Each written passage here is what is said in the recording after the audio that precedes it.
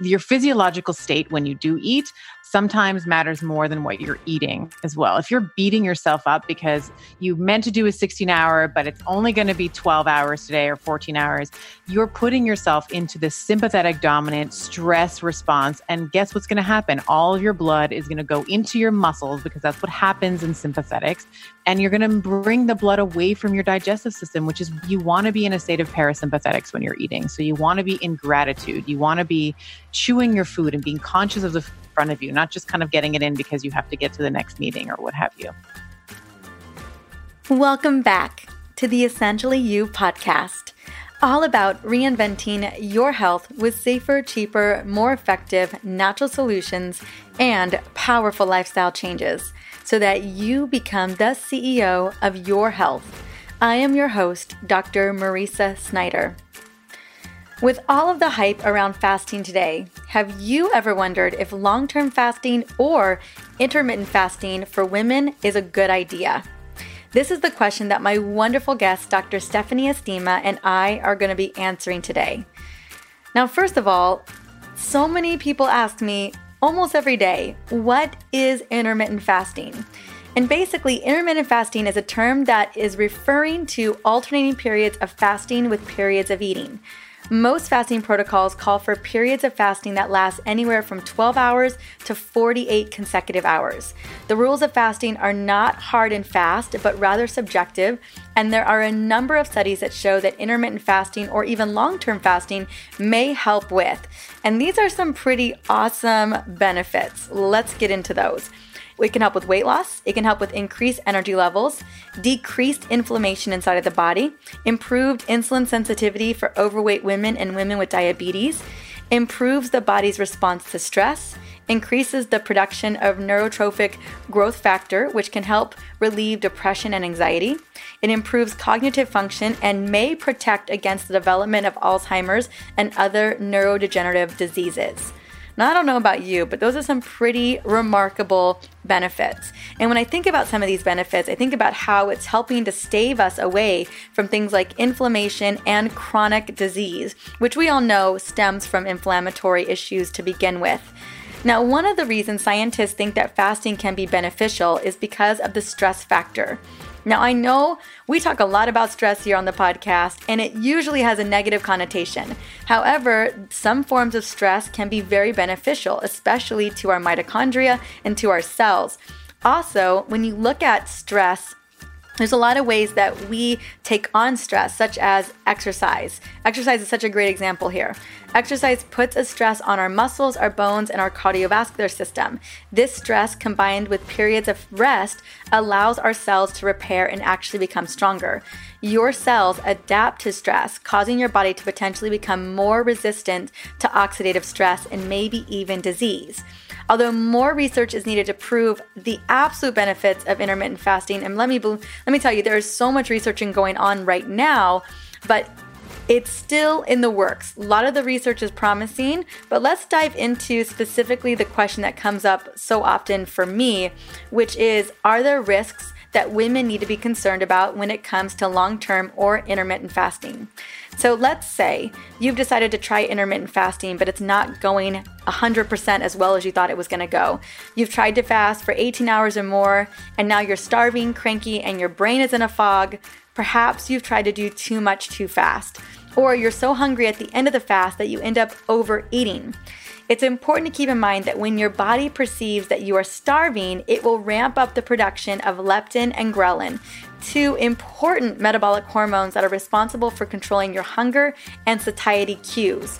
In addition, women need to be more careful when implementing intermittent fasting as our bodies are more sensitive to starvation. And let me tell you, we are going to get into exactly why that's the case. Now, if you're not careful, intermittent fasting and especially long-term fasting can lead to reproductive issues such as infertility, early menopause, worsening of other health symptoms, and increased cortisol levels, right? So we're too much stress inside of that system. We're looking for the right amount of stress, but not too much stress. It's like the Goldilocks of stress. And these risk factors backed by research are exactly what we're going to be discussing today, as I mentioned. So it's time to uncover the concerns and the benefits of long-term fasting and intermittent fasting, particularly for women, because here's the deal, and we're going to talk about this as well. The research isn't really there for women, and we're going to be discussing how we can interpret the research that exists and why we're hoping that more research is going to come out on this particular topic for us. Now, before we jump into this fun conversation with Dr. Stephanie, I just want to take a moment and celebrate you, particularly your wins. One particular healing rock star is Maxine. I'm excited to shout out her win that she shared on iTunes at the very end of July. Here is what she had to say. I have learned so much from your podcast. Armed with the knowledge I've gained from you and your amazing guests and the help of a functional medicine practitioner, I am taking control of my own health. Woohoo! I love to hear that, Maxine. Ooh, that makes me feel so good. I am 53 years young, in perimenopause, and have lost 25 pounds by changing to a paleo lifestyle. I have been a hormonal mess for most of my life and now feeling better than I have in years. I want to send you a heartfelt thank you for empowering me and women everywhere to believe in ourselves and search tirelessly for answers to our health challenges. Well, Maxine, I can't tell you how happy I am that you are feeling so incredible, right? 53 years old, such a young time, such a really young age. Thank you so much for sharing your big win and finding a functional doctor that is supporting your healing. I am holding space for your continued amazing success and that you continue to feel better for many, many, many years to come. Now, if you're listening, Maxine, I would love to gift you a signed copy of my book, The Essential Oils Hormone Solution. Just reach out to me on Facebook or on Instagram at Dr. Marisa. Well, follow podcast listeners. If you are listening today, this podcast is all about empowerment. And if it has helped you in any way, I would love to shout you out too.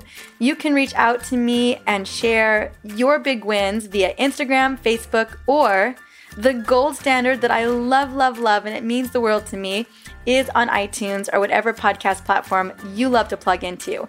That way, not only can I continue to support you based on what you're looking for and how great your wins have been, but also open the door to supporting more women who are ready to become the CEO of their health.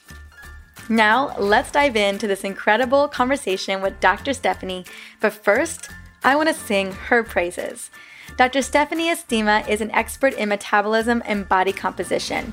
She is a doctor of chiropractic with a special interest in functional neurology, brain metabolism, and the specific application of the ketogenic diet and fasting for the female physiology. Clearly, she is the right woman to be having this conversation with. Using her framework, the Estima method, she is particularly focused on distilling strategies in nutritional proximities, movement, posture, and mindset to actualize human potential, health span, longevity, and achievement. She is a top writer on Medium.com with millions of reads in the health category and has been on some of the biggest international stages. Let's welcome her on.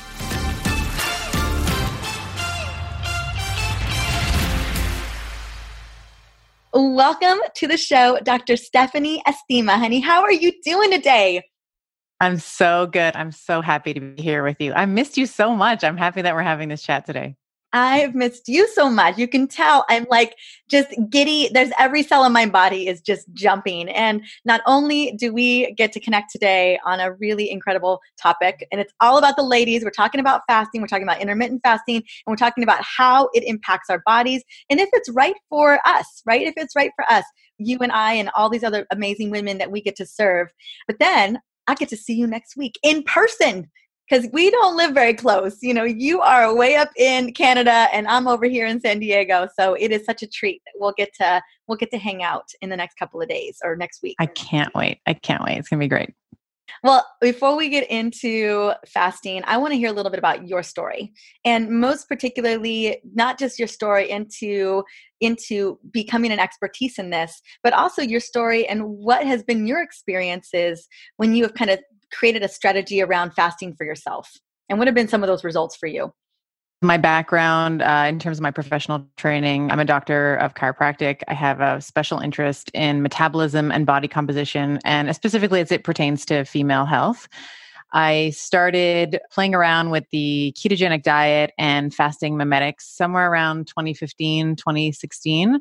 I started seeing a gentleman who was, Giovanni, Yeah. my life partner, and he, at the time, about 80 pounds overweight. So we started experimenting with him. I was playing around with it with myself, and I started giving him protocols. Of course, I'm always like the guinea pig. I'm like guinea pig number one, and he's guinea pig number two. So I was giving him some protocols and I was following them as well.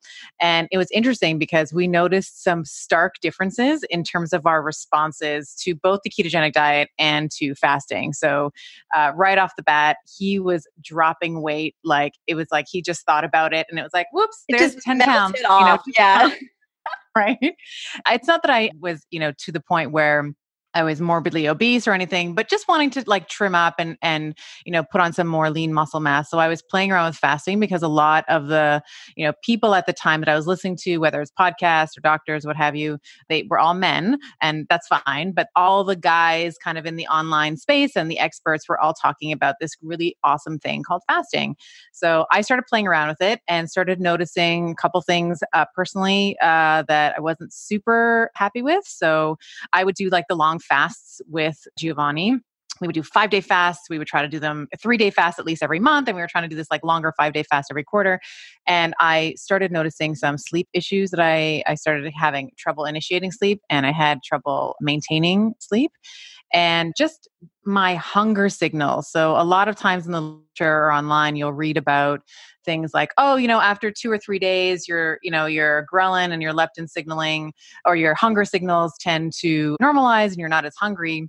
And I didn't necessarily find that. I found that for sure there was a dampening or there was an attenuation of my hunger signals, but I found that it took me longer to be satiated when we were doing some of these shorter daily fasts. So led me into kind of diving into some of the literature. And unfortunately, there's not a lot of stuff around females who are of a healthy BMI and the protocols or the clinical, there hasn't been a lot of clinical trials or research on women who are not obese.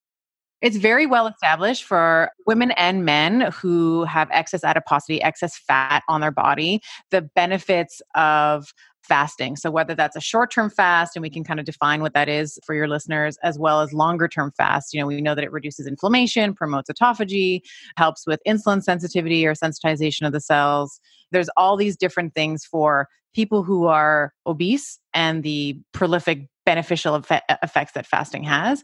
But for a woman like you or a woman like me who is not necessarily considered obese, the research is pretty stark. And there are we can talk about some of the rodent models. And I know rodent, not the same as human, I get it. But when we have looked at mice, there's some pretty scary things that happen to normal mice under either a caloric restricted model. So they're either like 20 or 40% of their calories, or they're practicing fasting. So we see, we can get into it, but we see things like females, they have a bigger stress response. So their areas in their brain, the hypothalamus and the communication with the adrenal glands is heightened. So we have a higher stress response. We see poor sleeping patterns, which is something that I notice like personally as well. And then the longer these mice and these rats were fasted, it's kind of scary, but their ovaries shrank, they masculinized, they lost their periods, they became anovulatory. So I think it's really important as a clinician, but also as a consumer, to be understanding what type of fasting protocols are best for you and when. I absolutely agree. And so basically breaking down what you just said, that outside of the research, when we're looking at someone who's obese, who has a lot of adipose tissue to lose, we don't really have a lot of research that can demonstrate the positive attributes of fasting or intermittent fasting for women at this time, except for some of the studies that we see in mice. And those studies aren't necessarily positive correlations for our benefits in when we do fasting. Is that correct? Right. Whenever you look at a rodent study, it always has to be like, okay, it's a rodent we're looking at. Rodents and humans are not exactly comparable, but someone who is obese, whether you are a female or a male, fasting is going to be beneficial for you, either short-term fasting or long-term fasting. But for a woman who wants to do it for health benefits, someone who might be interested in it for longevity or health span, who wants to, try to prevent disease or to live longer so she can be around for her grandkids and her great grandkids, but she's not necessarily obese. This is where we see a lot of, we see almost a complete absence of the literature in terms of clinical protocols for these women. But in the few kind of rodent models that we have, it's like, it doesn't really look that great. I know for myself, as I'm playing with, and I say playing, still play, trying to figure it out. As I'm working through intermittent fasting, a big reason why I'm doing it is for longevity, because of the research that we see, not necessarily pertaining specifically to me and my demographic, but just the general overall research. I think the reason why this is a complex topic or a confusing subject is because there is different types of fasting strategies out there. And I think people get them jumbled up. Can we talk a little bit about the different types of fasting strategies? And then in that conversation, what do you deem to be the safest or something that one could potentially try without any necessarily significant negative repercussions, if there's any at all? Like, what would be the place where we could play or that we could try this where we wouldn't mess a lot of stuff up? Like, we wouldn't throw our hormones off significantly if we were to give it a go. Sure. Yeah. And these are really good questions. So I think, for the listener, the way that I like to think about fasting is I like to put them into two distinct buckets. So we have sort of a short-term fasting bucket, and then we have a long-term fasting bucket. So the short-term bucket is basically anything where you are restricting your feeding window. It could be as little as 8 hours. You could just kind of do it while you are sleeping and then wake up and eat all day. It could be a 10-hour fast, 12-hour fast, 8-hour fast, 4-hour fast. And I also consider a 24-hour fast in that category or that bucket of short-term fasting. So what I mean by that is a short-term fast is you are still consuming food every single day. So even on a 24-hour fast, you may have dinner on a Sunday night and then you'll wait 24 hours until Monday night, but you're still eating once on Sunday and once on Monday. So these shorter term fasts are very commonly referred to as intermittent fasting. Some people call them time restricted eating. So a time restricted eating window might be, let's say you eat from 10 a.m. to 6 p.m. and then you fast from 6 p.m. overnight to 10 a.m. the next day. Very commonly in the paleo and the keto world, we call it intermittent fasting or a 16-8 protocol. So you're eating in an 8-hour window, and then you have a complementary 16-hour fast to make up that 24-hour cycle. So that's what I would consider like a short-term fast. And then we have the long-term fast. So really basically anything that's north of 24 hours is what I would categorize as a longer fast. So 36 hours, like that's a day and a half. 48 would be 2 days. 72 would be 3 days, and so on and so forth. So when we think about the different types of fasting. So for people that come to me and they say, I've never fasted before, I'm really scared. It seems like I'm going to be hungry and I'm going to become this mad woman and I'm going to be crazy for food. A couple things to consider is that you already fast every single day. So you go to sleep and you don't eat over that time, but you don't wake up and you don't necessarily wake up and you're starving, because your body has physiological processes and mechanisms in order to sustain the glucose needs, that you have overnight. So overnight, we will typically find that, if required, your liver will break down glucose in the stored form is called glycogen. So we have this glycogenolysis, and this glycogen now is broken up, freed out by the liver. So your body can use the glucose or the sugar, like a fancy word for sugar, as a substrate for energy production. So you already have the built-in mechanism to not always have food in your mouth. Right. Because liver stores up, 2 days, 3 days of glycogen, give or take? Yeah, it's like a 24 to 48 hour store for like, it's varies from person to person, but a really fun like nerd tip, which is like, these are the things that I like get excited about. Like 10% of the weight of the liver is actually glycogen. Like a tenth of the weight of the liver is crazy. Just sugar. Yeah, it's just sugar. It's just there in case we need it. Your liver, just in case you are you fell down a careen and you don't have a way out for 2 days, your liver is kicking in. You're good. And then we also have a second layer of security on top of that. So even you fall down the Kareen, 2 days there's no food. Let's say it's 3 or 4 days no food. Your body can now say, okay, so the glycogen's run out. We don't have any more glucose. Now let's go into our adipose tissue or our fat tissue. Let's break that up into usable substrates for energy. So when we open up a fat cell, for all the nerds that are listening, I love you and I hear you. So we break up the fat cell into, it's a triglyceride. So it's a glycerin backbone with 3 fatty acids. The glycerin actually can go through something called de novo gluconeogenesis, which is a fancy word for saying making new glucose. And then the fatty acid can also serve as a food source as well, or for energy source as well. So we already have built-in mechanisms for you to go without food. So this is a little bit of a mindset shift for anybody that's never done fasting before, because we're marketed in a completely different way, right? Like big food always thinks it's always trying to tell us snacks, snacks, Snacks. 5 to 6 little picks, 100-calorie little this in your bag, throw it in your bag, make sure you always have food on you at all times.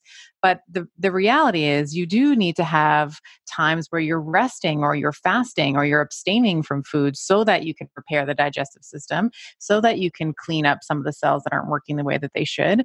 And we also just have a finite amount of blood. If you're constantly eating, your blood is always being thrown into your digestive tract and away from other areas like your immune system, your reproductive system, your musculoskeletal system, like all these different systems that we have in the body. So that's a bit of a on my soapbox, big food is evil, kind of rant. So you don't need to snack. You can. You do not need a snack. I am not a proponent of snacking. You and I both aren't. And, our mentor, JJ, she'll smack us if she sees a snack in our hand. Not that we have snacks in our hand ever, but she's like, no snacking. And this is what you touched upon, and kind of break that down into layman's terms, is that basically when you eat, it requires, it's like putting gas in the gas tank. It's exhaust. Your body takes a lot of oxidative exhaust. A lot of stuff is created because of that. A lot of energy is created because of that. And if you don't give your body a break, at least several hour break in between meals, you're constantly wearing down the body. You're constantly wearing down that car, that vehicle, and creating exhaust. And I think that's really what you're talking about too, is the cells don't have a chance to reset. Your digestive system doesn't have a chance to reset. You're constantly putting exhaust into the system, basically. 100%. And it's done in an oxidative state. So of course you're going to have, whenever you have oxygen present, you're going to have byproducts of that, free radicals, reactive oxygen species. So you also have to have time to clean that up and just rest and clean that up. But if you're constantly front loading it with food, you don't necessarily have the chance to kind of clean that up the way that it should be. So I just wanted to start off with that. So often a really easy way to start fasting, if you are a man or a woman, but in particular, I love this for females, because females naturally, this is not derogatory towards men in any way, but we're just more complex than men. We just are. And it's not to say that men are just like, but we have a menstrual cycle. We make babies, we create life, and we create life. It's complex. Yeah. And even like through the course of a woman's life, she's so different. There's a time when she's pre-menarche, she doesn't have her period yet. So there's a certain hormonal environment there. And then she has, 40 years or so when she is different almost every single day of the month, because she sometimes has higher estrogen, sometimes higher progesterone. And then, hoping that's normal. There's also some aberrant, there's derangement that can happen there. And then we have like the peri and postmenopausal women where we have this like sudden destruction of our estrogen and progesterones. So we're just different. We're just more complex. Monthly, annually, seasonally. My goodness. I mean, we're just no wonder nobody wants to study us. No, I'm kidding. Well, I'll tell you that we are often excluded from studies because peri and postmenopausal women are most often excluded from studies because they either need to be on like a hormone replacement therapy so they can be considered, like the confounding variables. And I'm using air quotes right now, confounding variables of being perimenopausal can be explained away.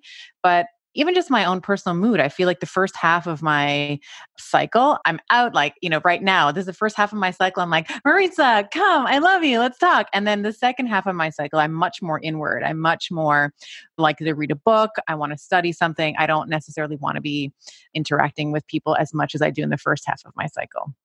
Absolutely. We actually have a couple episodes on this podcast about all that, like how your body is changing every part of like the four parts of the cycle, and how like taking advantage of every single part of that cycle, and that's the complexity of us. So let's talk about, given that we're complex, and thank goodness for that. I love how complex you are, girl, and I love how complex I am, and all the ladies who are listening right now. But talk to me about what about the complexities of us, our hormones. I wouldn't say complicate intermittent fasting, but what are some considerations that we need to take into account? Well, there's many. I think that there's two that I think most women can relate to. One, I think, I gave you the example of when Giovanni and I were doing these like longer fasts and he would just like blink and he would lose 30 pounds. Females are much more defensive of our fat stores for the reasons that you just said, because we have this biological obligation for reproduction. And we want to, from a historical, anthropological point of view, we want to be able to have excess fat stores just in case there is no food. So we definitely defend our fat stores much more aggressively than our male counterparts do. And I think when it comes to females and fasting, one of the things that we do want to be thinking about is what happens when you fast. Fasting is a tool, but it's also a stressor. So it does ramp up cortisol. It does ramp up adrenaline. So a woman who has already, and again, no comment on the men here, but what I do find clinically with patients is that a woman who's coming to me, let's call her 45 to 50 years old, she has 1 to 2 children. She has bared the brunt. Well, first of all, the nutritional and physical event of being pregnant, like the depleting of her physical and nutrient stores, being pregnant and giving birth. Then we give her the task of breastfeeding. And then just socioeconomically, females often just bear the brunt of being the primary caregiver. They're the ones that wake up in the middle of the night to clean the snot from the kid's nose. They're the ones, the baby has a nightmare. They're the ones that are already tapping into that stress response more often than men. And that's not an opinion. It's just what it is. And then if that woman has also chosen to go back to work, she may get up and comfort her daughter or son over the nightmare that they just had. And then she has to get up at 6 and go to work anyway. She doesn't have the opportunity to sort of like catch up on that sleep as a male might. So she's already more taxed. Her cortisol levels have already been drawn upon. Her HPA axis, or this kind of pathway between your brain and your adrenal gland, it's called the hypothalamic pituitary axis, has already been taxed. So over time, what I find is females develop, I don't like the word adrenal fatigue. I do prefer the term cortisol resistance, where she's been taxing this HPA axis.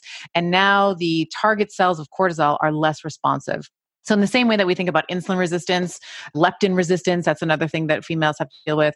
Cortisol resistance is a thing. So when a woman will fast, that is going to, again, draw on that stressor, that it's going to be a stressor for that female's body. And we know that cortisol, hypocortisolemia, kind of runs in parallel with hyperinsulinemia, right? So that also prevents. Let's connect with that, because a lot of people don't realize that cortisol is regulating insulin. And we don't necessarily put these things together. So if you've got a situation where, and the HPA axis for all of you is the hypothalamic pituitary adrenal axis. And basically that's the signal that your brain is receiving, a stranger danger signal, or you're late to a meeting and it's still a stranger danger signal. It doesn't matter. It's all perceived stress so often. Sends a message down to the adrenals, and we go into that state of mode probably 50 plus times a day on average. And so when we go into that hyper cortisol state, we will become resistant. It's like crying wolf 50 plus times a day, and you're not getting chased by anything. But what happens is that you have to surge insulin, because if your body instinctively thinks that you're being chased by a tiger or whatever it may be, but you just got an Instagram message or a text message, your body still is responding. It doesn't matter what it was. And so now you've got a situation where you are firing off high levels of glucose in the blood because your body is getting ready. So there's a kind of a cascade that's happening here when we are stressing the system. For all the reasons that you just described, I don't like generally prescribing longer term fasts for women. So I hate to say, well, it depends, but it really does. Like it really depends on the person's history. It really depends on how many children they've had, what their relationship with their, there's so many kind of multimodal things that go into this. But as a general blanket rule, I generally don't like long-term fasting for females. One, we see in the literature with these rodent studies that I was referring to earlier, we see this like masculinization of the ovaries, this amenorrhea, or these like this weird cycle where the woman now is not converting her testosterones into her estrogens the way that they should. And we start to see sleep pattern disturbances. And we like, if you're just a mom of like a 10 or a 12-year-old, you're like, oh yeah, I have sleep disturbances. Like I've that's like been my life for the past 10 years. So I do like the idea of a lower amplitude, smaller duration fast. So you can still reap some of there are a lot of benefits to fasting. So we touched on them before, right? The autophagy, so the cleaning of I like to call it Pac-Man of your cells. So it's like the Pac-Man just kind of goes and takes out all the garbage and like eats the cherry and eats Who the doesn't ghost. want that? Who doesn't want that, right? So you do want that. You want to make sure that you're cleaning out cells and like, broken bits of cells and nucleotides and stuff that shouldn't be there because that does contribute to longevity. You definitely want to give yourself a break from eating so that your insulin levels can fall and that there's a lot of evidence around increasing the sensitization of insulin on cells when we do that. So I love fasting. And I typically practice. So I've been fasting for many, many years. And I started off doing like a 12-hour, which is probably the best. If you've never fasted before, that's actually where I like to start most people. So like 12 hours where you are eating. So let's call it, you start eating at 7 a.m, you have your breakfast, and then your eating window stops at 7 p.m. So you're still giving your stomach a chance to empty a couple hours before you go to sleep. So that includes like 8 hours it's almost like cheating because it's like 8 hours of like sleeping where you're going to fast anyway. But 12 hours is a nice way to start. And then I like to just slowly over time tighten up that eating window. So I started off with 12. I went to 16. I did that for 1 or 2 years. I felt like that was just a really nice rhythm for me. And I also say, this question always comes up a lot. Yes, I work out fasted. I don't typically eat in the morning, and I do heavy weights as well fasted. I do cardio fasted, just in case you're wondering, because that's always a question. What about if I work out? Don't I need to eat? It's like, no, You work out in the mornings I before do. I you work out in the mornings. I typically work out in the mornings. I have a mix of high intensity interval stuff where I'm like sprinting with Giovanni, who always kicks my ass, but I will be kicking his ass soon. I do powerlifting. So like a lot of very, very heavy weights to maximum fatigue. So like 3 to 5 reps. And then I also do endurance weights as well. So like 10 to 12 reps, that kind of thing. So I do all of those fasted. I really don't require food. None of us really do, but I don't have food before I work out. So for several years, you were doing 16. And I would always tell people start with 12. You could even do 12 to 13 to 14 or 12 to 14 to 16. 16 has been my sweet spot for about a year or so. But now you said after 2 years, you've moved into an even tighter. I'm just naturally moving to a tighter window, and it's more intuitive eating. Like the couple days before my period, it's not just a 3 or 4 hour window, but most days I will eat in a 2 to 4 hour window or even just once a day. So that's like that would be considered like a 24-hour fast where you're eating one time and then you eat, at the same time the next day. And that's just where I'm naturally feeling where my groove is. And like I said, it changes based on, where I am in my menstrual cycle, like 3 to 4 days before my period starts. I definitely eat over, like my eating window is longer and my caloric intake is higher as well. That makes so much sense. And one of the things I've looked at when I've been studying this or figuring this out for women, 12 hours seems very manageable. But let's say you want to get into like the 16-hour or even 18-hour range. Would you even recommend crescendos? Like maybe 3 days a week, you're doing 18 hours, or 3 days a week, you're doing 24 hours. And then the other days of the week, maybe it's back to 14 or 16 or whatever feels good to you. So that intuitive eating as well. So there are definitely during the week, I aim for 16 to 18, but then there'll be a day where I am about to literally rip someone's head off. And I'm like, you know what? It's going to be a 14-hour day today. Like I'm eating because I'm not going to torture myself because I'm trying to get to that 16-hour mark or that 18-hour mark Like, so we get to, you just, and that's just it. It doesn't have to, you can decide what you want to do. And I think even in the beginning, when I've worked with women, like maybe the 4 days this week, you're going to do this. And then whatever, figure out those other couple days. So even kind of crescendo yourself and just feeling what's right for you. I think ultimately that's the big thing, is it's got to feel good. 100%. And I would also add two things onto what you just said. One, I think where you are, if you are still menstruating, I think it's really important to understand where you are in your cycle. I often find the first 2 weeks, the week of my period and then the week after, it's much easier for me to do those OMADs, those 1 meal a days. The second half, sometimes it doesn't work. So I need a little bit of a Like longer post eating window. ovulation, luteal phase is, we all know it's when it hits the fan, right? Yeah, man. Yeah. Yeah. So I think there's a little bit of that. And I also think that there's also just the idea of being gentle with yourself. Even if you're in that first phase or, the first week or two of your cycle, and it needs to be a 10-hour eating window, like, so be it. It's okay. I think sometimes we're so cerebral about things, and I'm guilty of this as well. I sometimes have thought to myself, like, my body is literally just the container for my brain to walk around in. Like, I forget to check, I forget to check in, like, what is my body saying? It's like, nope, this is what I have to do. It's this idea of just checking in with your body and listening to what your body is telling you and being okay with it. Because, we were talking about this off camera just before the podcast started, but your physiological state when you do eat sometimes matters more than what you're eating as well. If you're beating yourself up because you meant to do a 16-hour, but it's only going to be 12 hours today or 14 hours, you're putting yourself into this sympathetic dominant stress response. And guess what's going to happen? All of your blood is going to go into your muscles, because that's what happens in sympathetics. And you're going to bring the blood away from your digestive system, which is, you want to be in a state of parasympathetics when you're eating. So you want to be in gratitude. You want to be chewing your food and being conscious of the front of you, not just kind of getting it in because you have to get to the next meeting or what have you. So I just wanted to, like, for all the ladies that are like, oh my gosh, I'm going to do 16-8. I'm going to do it every day and it's going to be great. Some days it will be great and some days it won't. And that's completely okay. I was thinking about, as we're having this conversation, that I'm getting hangry. And I don't really know why today is the day for that, but I am at this moment. I technically am supposed to be waiting until noon. But girl, after this podcast, first language I was going to say is I'm going to cave. That's not what I mean. I just mean I'm going to listen to my body, listen to my body's intuition, because my brain's beginning to hurt. Like, that's how I know. Oh, one more thing. It was interesting. I don't remember who I was talking to. Oh, I was at a lecture. Maybe it was Frank Lipman.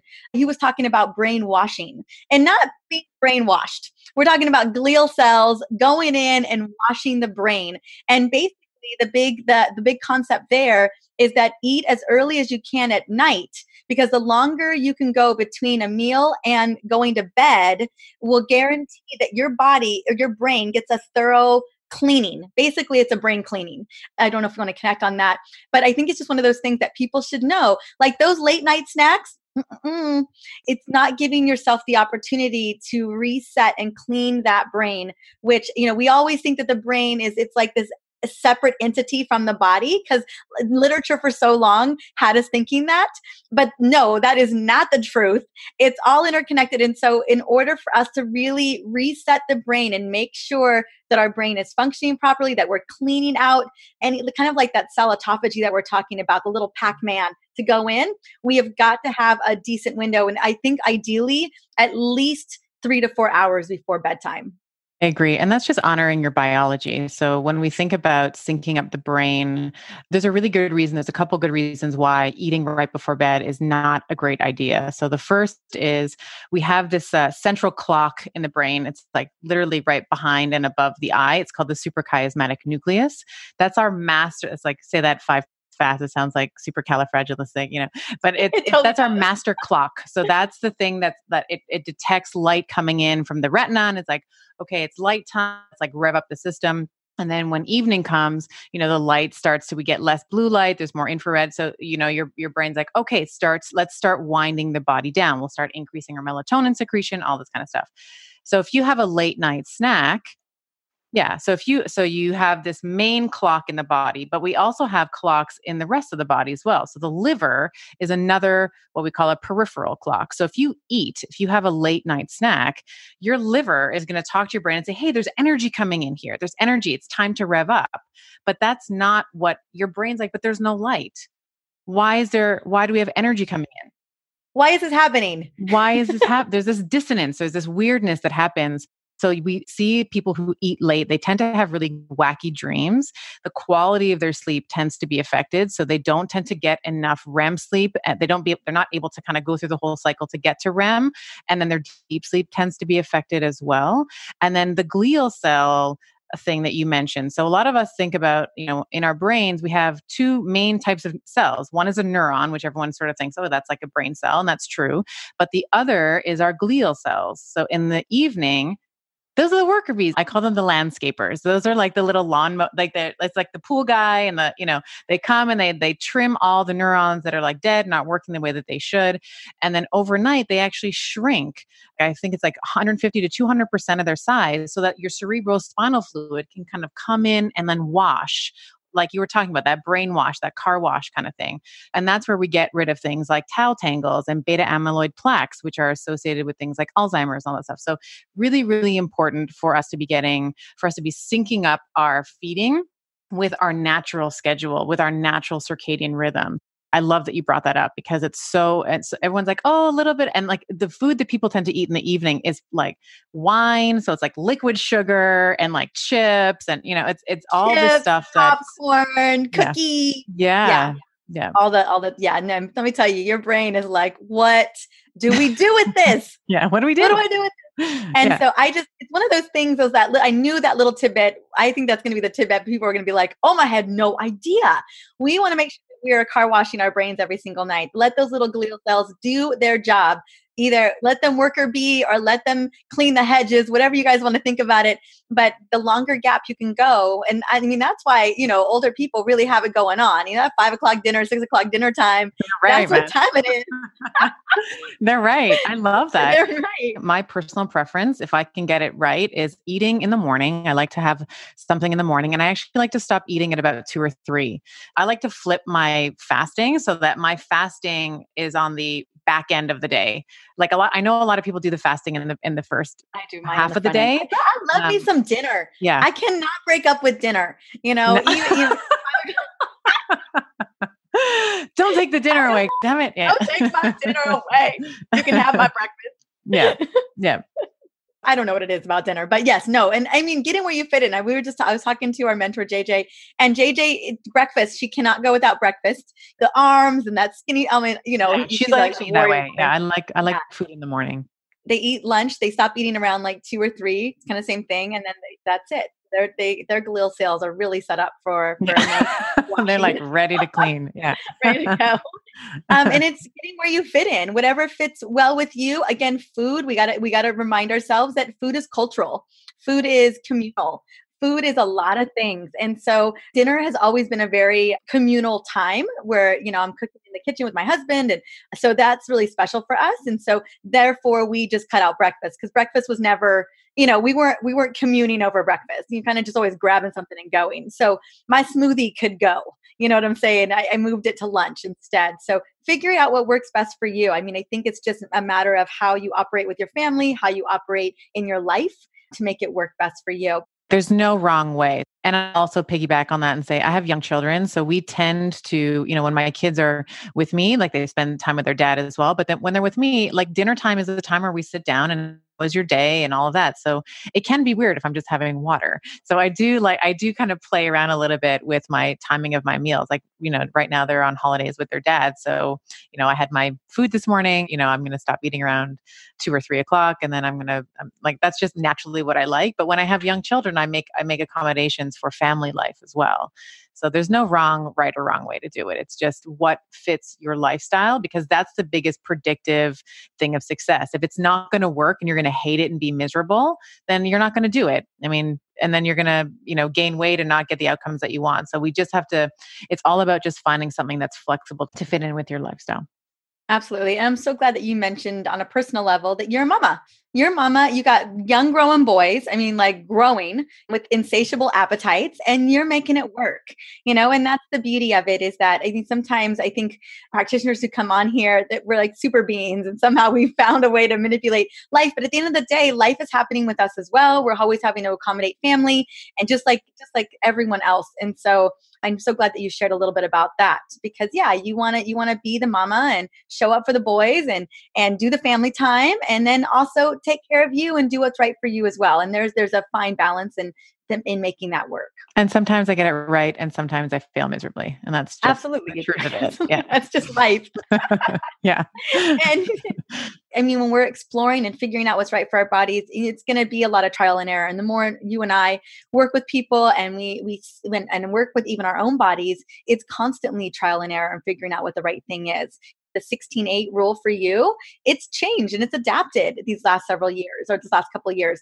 So, I mean, that's important to note that what it looked like a couple of years ago isn't what it looks like today. And that's okay as well. Girl, where can we find you? Where can we plug into you? Where can we get more of this yummy goodness?